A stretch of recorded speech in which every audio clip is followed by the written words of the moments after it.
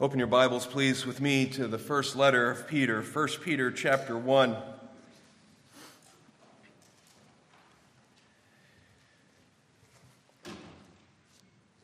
I don't have a high tolerance of pain that a doctor can give me.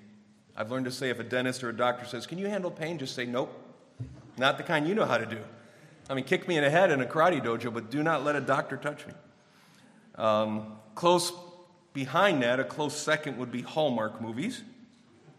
Painful. But I do that for the sake of, peace. And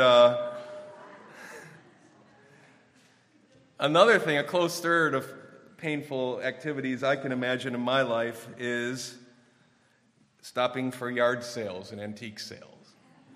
I do that to show my wife I'm interested in her world, just like she goes with me to Cabela's. And so we kind of work with each other on that. So I'm not an expert when I talk about antique shopping or yard sailing, but I know a lot of you enjoy that. And it's probably the joy and the fun of the hunt, a little bit of just something you want that you don't know you want until you see it. And that's okay. I get that in another way. But some of you know, though, there's the thrill of maybe finding something. You hear radio programs or news headlines where someone found something at a yard sale that ended up being worth hundreds of thousands of dollars. And maybe it's the thrill of that hunt that gets you into it. I don't know, but you know what it means. That something that is merely sentimental or incidental, just sitting around in someone's house, can actually be something monumental, and no one realizes it. And that brings me to a story I want to share with you about the Duke of Alcantara. This is not a person. This is a violin that was worth $800,000. It was 267 years old, this violin. You say, what kind of violin was the Duke of Alcantara? It was a 267-year-old Stradivarius violin. I think I said that right. Did I say that right, Alicia? We'll go with what I said. A Stradivarius violin. 267 years old, $800,000. And years ago, this particular violin was donated to UCLA, and it wound up one day in 1967 in the hands of David Margetts. David Margetts was a UCLA student who played second violin for the UCLA String Quartet. He borrowed this violin on August the 2nd, 1967, just to borrow for a rehearsal in nearby Hollywood. Well, I don't know David Margetts, but I do know that night after his rehearsal, he stopped for some groceries on the way home. And in the hurry to get the groceries, he left his car unlocked. And you guessed it. When he came back, the violin was gone. And he was in serious trouble with UCLA, I might add. Surely someone had seen it. Thieves maybe ascertaining the value of this old classic. We don't know. It just was gone. It was gone until it was found. You say, when was it found? Now you have to fast forward 27 years from when it went missing that night. And you'll find yourself in 1994. And a violin dealer was repairing a violin in his repair shop. But he had a careful eye. And he realized that he was working on a Stradivarius that was 2.5 centuries old. It was worth more than all that he could make in a decade. So he started doing some research, and he found that this violin had been missing from UCLA all this time, and it was now owned by his customer, who was an amateur violinist by the name of Teresa Salvato. And she had gotten the violin in her divorce settlement. You say, well, what do you mean by that? How did her former husband get it? Well, UCLA, of course, was alerted, and they came and claimed the violin, and they found out that this violin was given to Teresa's former husband by his aunt, listen, who found the Stradivarius on the side of a freeway one evening in 1967. Here this thing is worth, at the end of the 60s, $800,000. That's monumental. But people had just been referring to it and treating this violin just in a sentimental way, in an incidental way.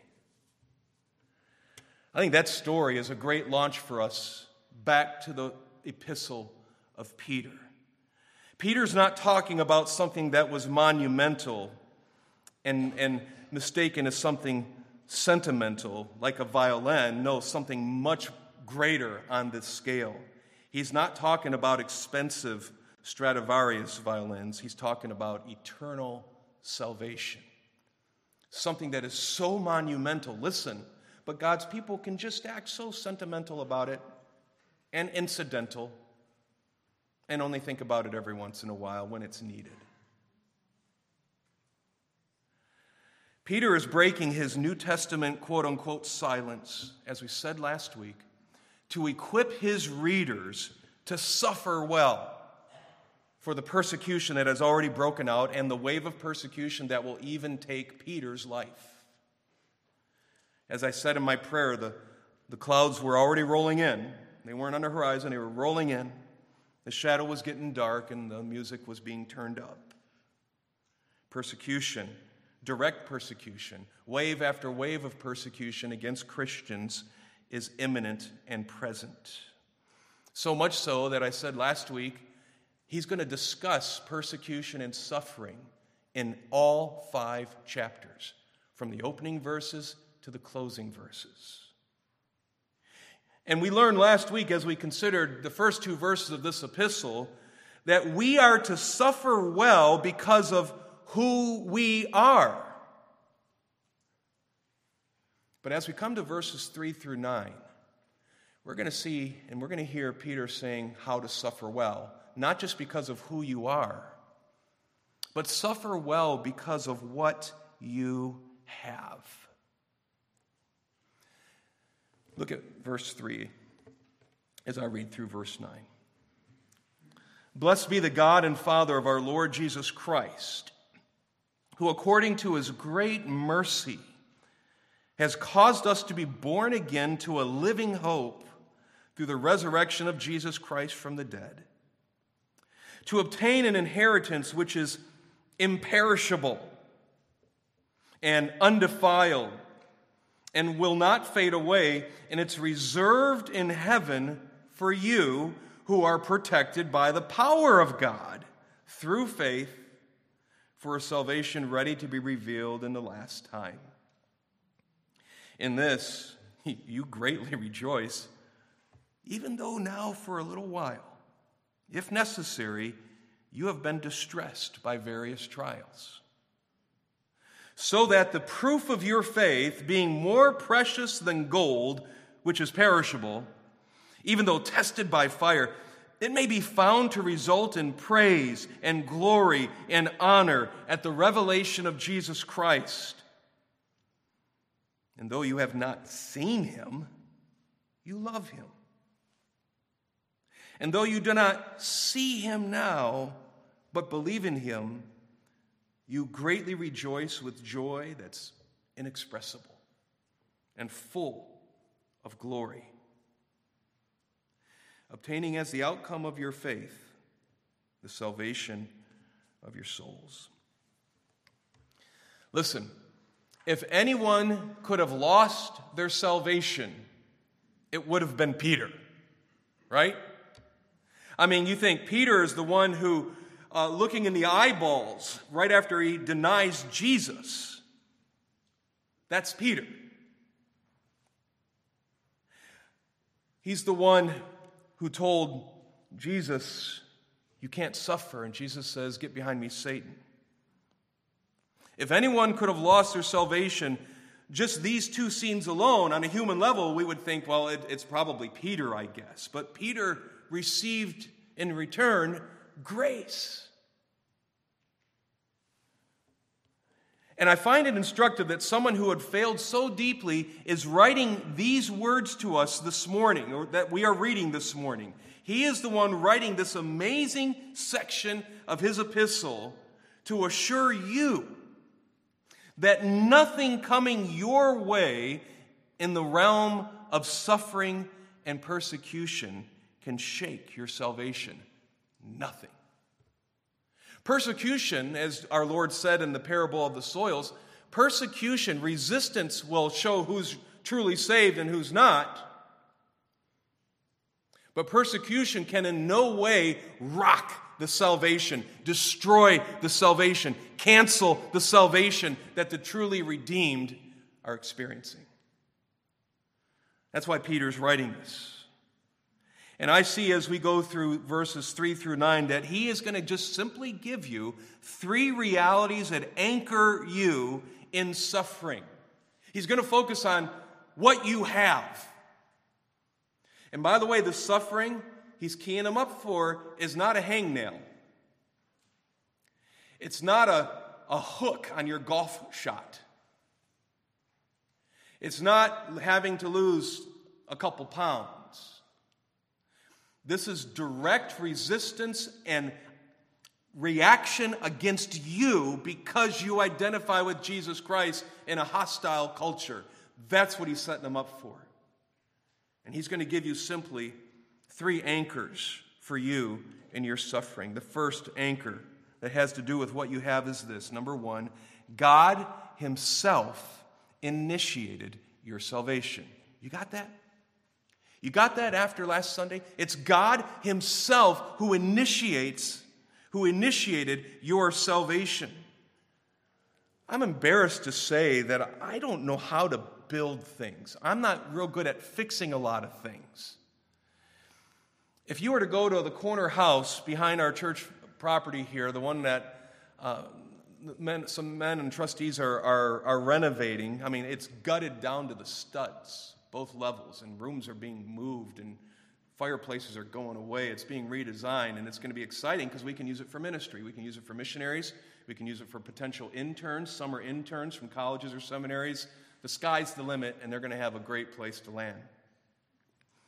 But I remember listening in as Fred Crothers and some of the trustees and Rick Ward were talking with Dave Krause, and there have been some very dangerous stairs in that house for decades. Not meeting code.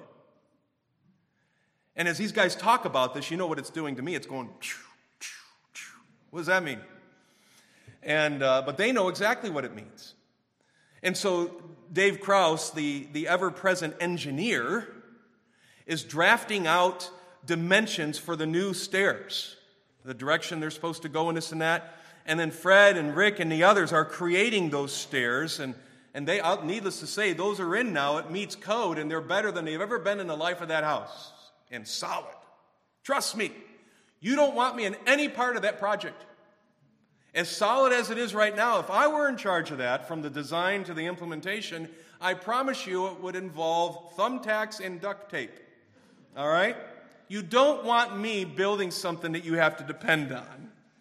And you know what? We don't want to depend on a man, including ourselves, when it comes to our salvation.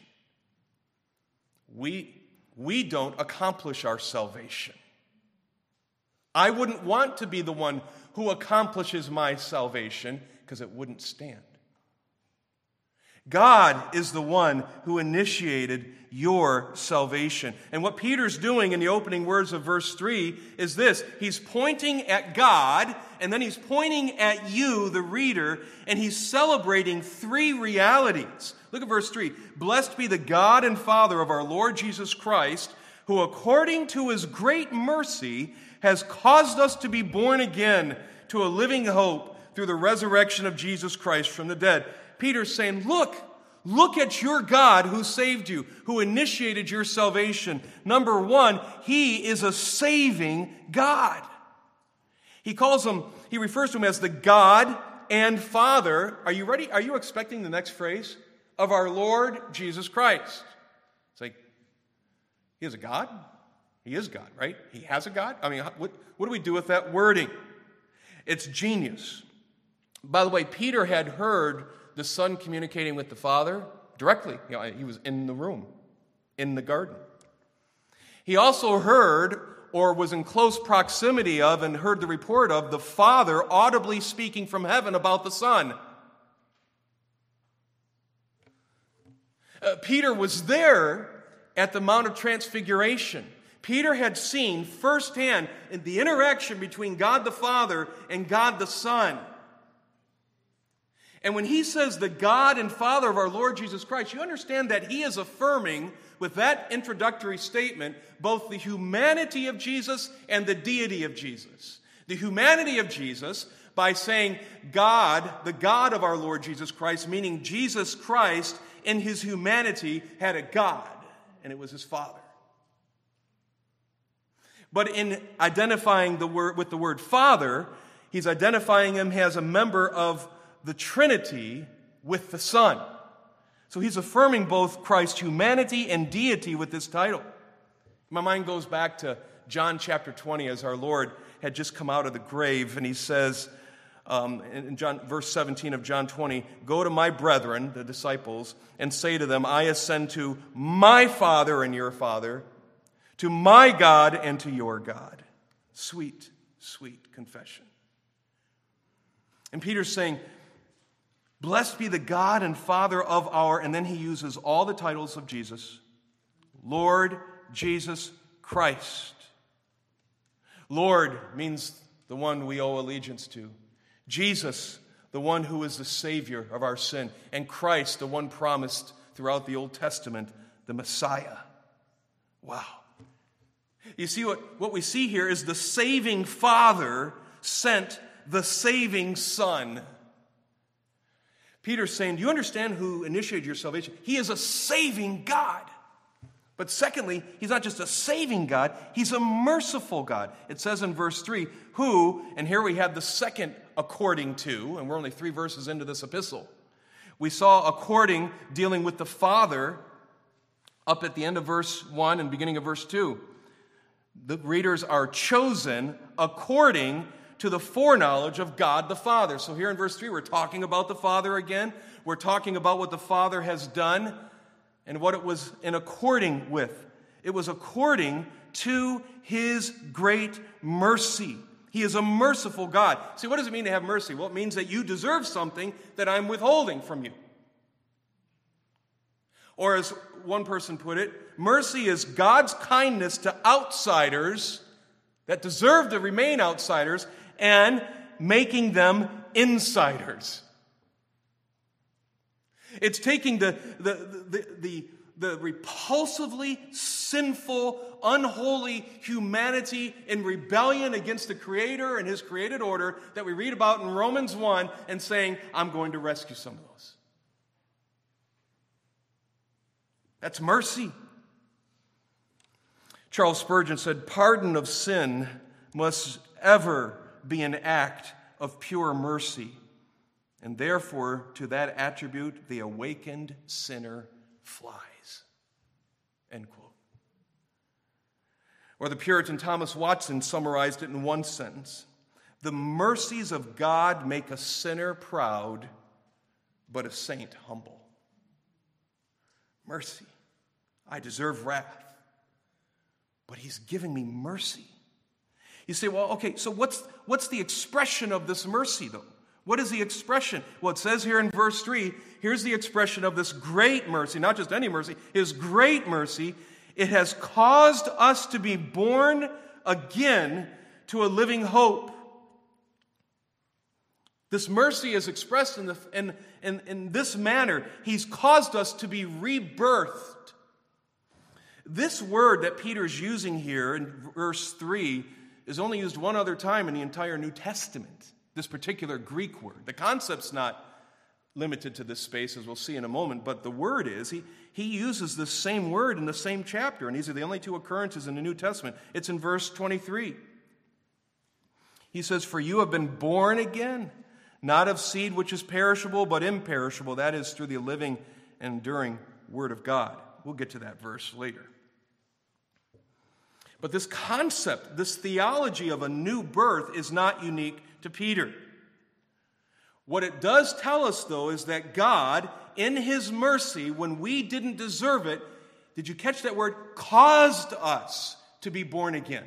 He didn't say, raise your hand if you want to be born again.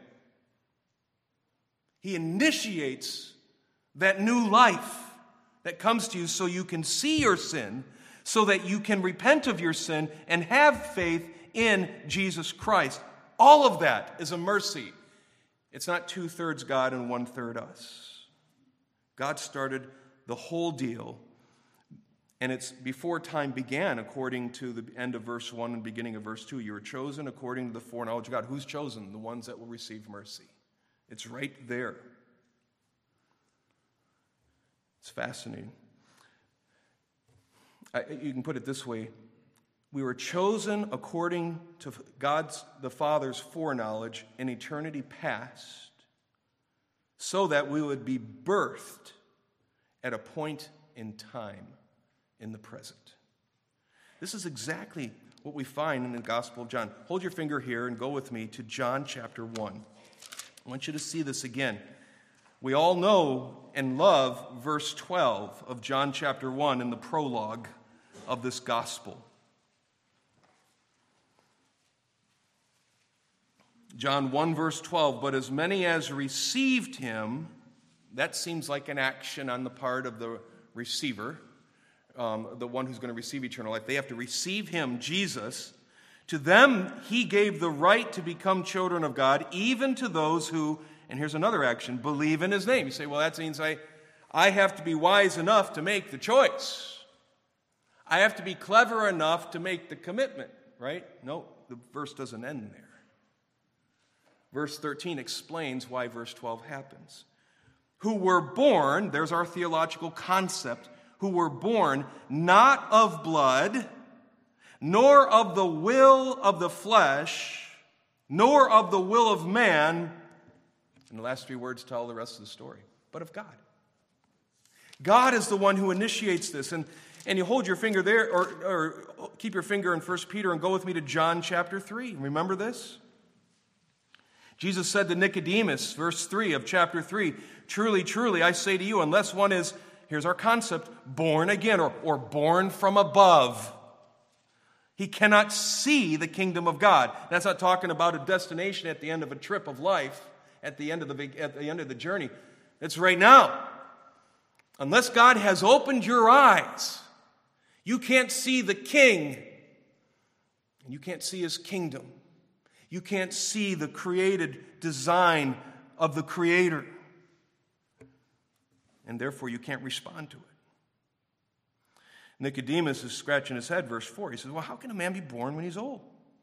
He cannot enter a second time into his mother's womb and be born, can he? And Jesus said, truly, truly, I say to you, unless one's born of the water and the Spirit, he cannot enter into the kingdom of God. That which is born of the flesh is flesh.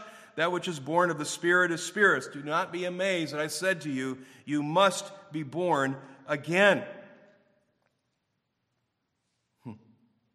Verse 8 kind of tells us how this happens. The wind, as an example, blows where it wishes, and you hear of it. You don't know where it comes from and where it's going. So is everyone who is born of the Spirit. Say, how do you know if someone's been born again? Because they can see now. Because they are responding to the gospel message. The wind has blown. The Spirit has moved. He is a saving God. He is a merciful God. And by the way, this whole new birth thing is not unique to John or Peter. Even our Lord's brother, James, in James chapter 1, verse 18 says, in the exercise of his will, he brought us forth. See, it's a consistent message throughout Scripture. And being born, just like your first birth to human parents, being born again points to your new name your new identity, your new citizenship, your new resources, your new inheritance, your new potential, your new character, your new awareness, your new affections. I told Pastor Michael this morning before Sunday school that Piper Joy, his new daughter, is a Michigander, and he can't do anything about that. That's what it is. My son and his wife had a gender reveal last weekend, and we're going to have a grandson this summer. And they're going to give birth to a grandson in God's kindness, and an identity is birthed. See, what's the result of this birth? The result of this birth, it says in verse 3, is a living hope. A living hope. I love what Peter is doing in this epistle. Just in the opening remarks here. We're not all the way through verse 3 yet. And he knows the shadow of persecution is getting foreboding and dark. And the storm is rolling in. And the stench of death, literally and figuratively, seem to just be encroaching these Christians. You know what Peter does under the inspiration of the Holy Spirit? He's always talking about living stuff in this epistle. Everything he wants to talk about is living. He's wanting to communicate the dynamic of life for those who are gospel people, even when death is pressing in and persecution is canceling us out. Everything's a lie. In chapter 1, verse 3, he's talking about a living hope. In verse 23 of chapter 1, he's talking about the living word. In chapter 2, verses 4 through 5, he's going to say, you come to Jesus as to a living stone, which has been rejected by men, but is choice and precious in the sight of God. You also as living stones. I love this. Everything's alive in there. We get to chapter 4, verse 5. They will give account to him who's ready to judge the living and the dead. This concept of living. Well, it's good news. He's saying here in chapter 3, you know what you're born to? A living hope, not a dead hope. Not a dead hope. It's not just that we embrace this new life and we place our faith in Jesus. And we just have to wait now till the end to experience life. No, eternal life is not just talking about duration. It's talking about the depth and the quality of the life he gives you now.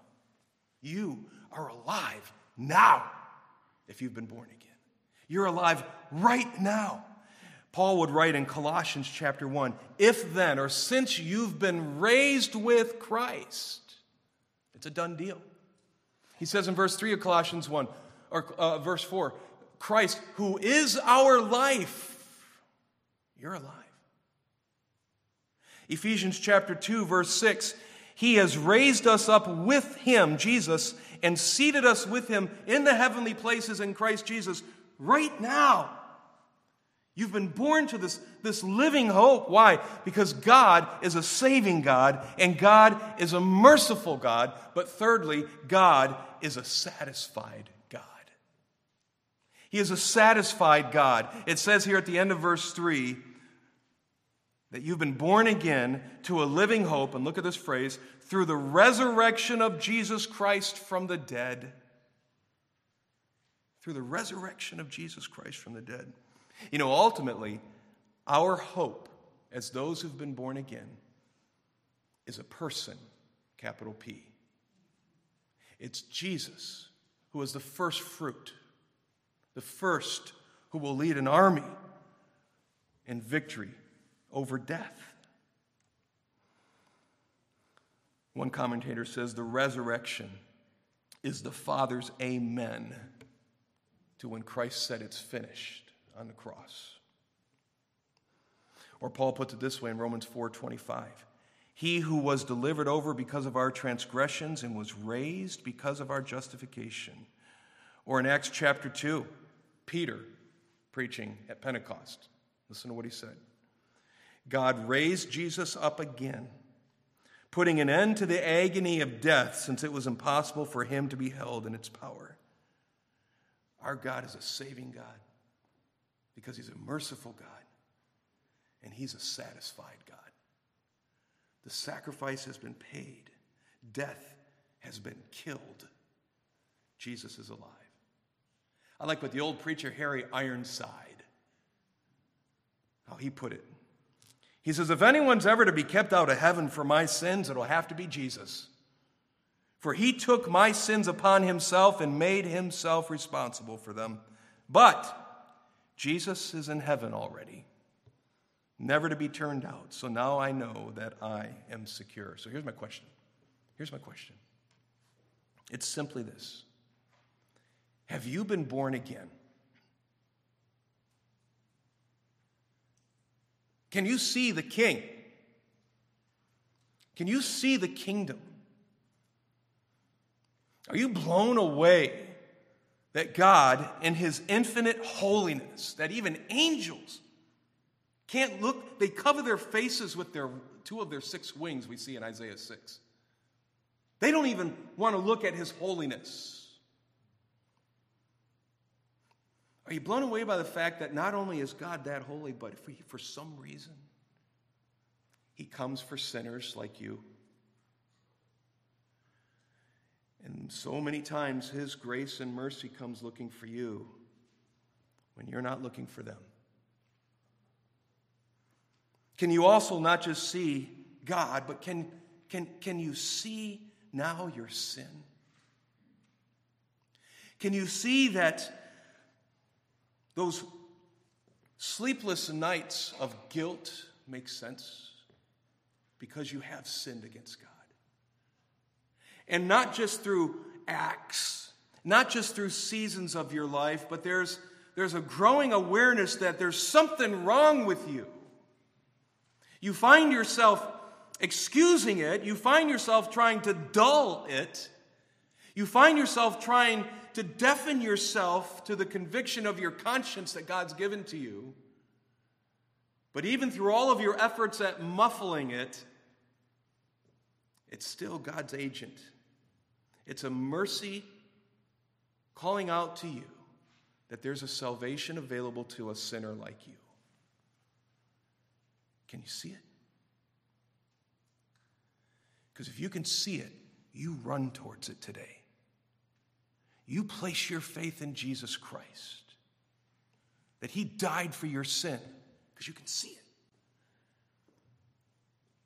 And you ask him to give you that eternal life that he offers so freely. You turn from your sin. Stop being your king. And come to Christ. If you can see it, accept it.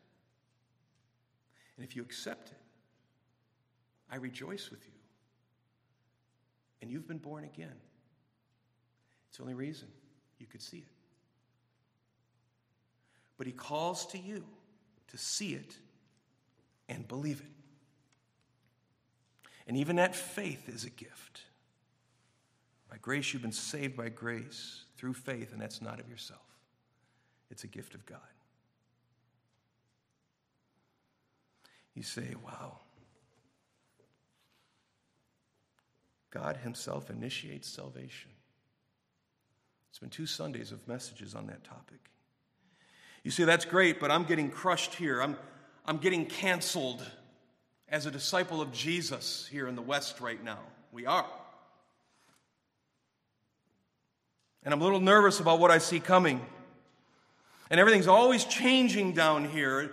Is there some way to be sure that this salvation, this new birth, is secure? And the answer is yes.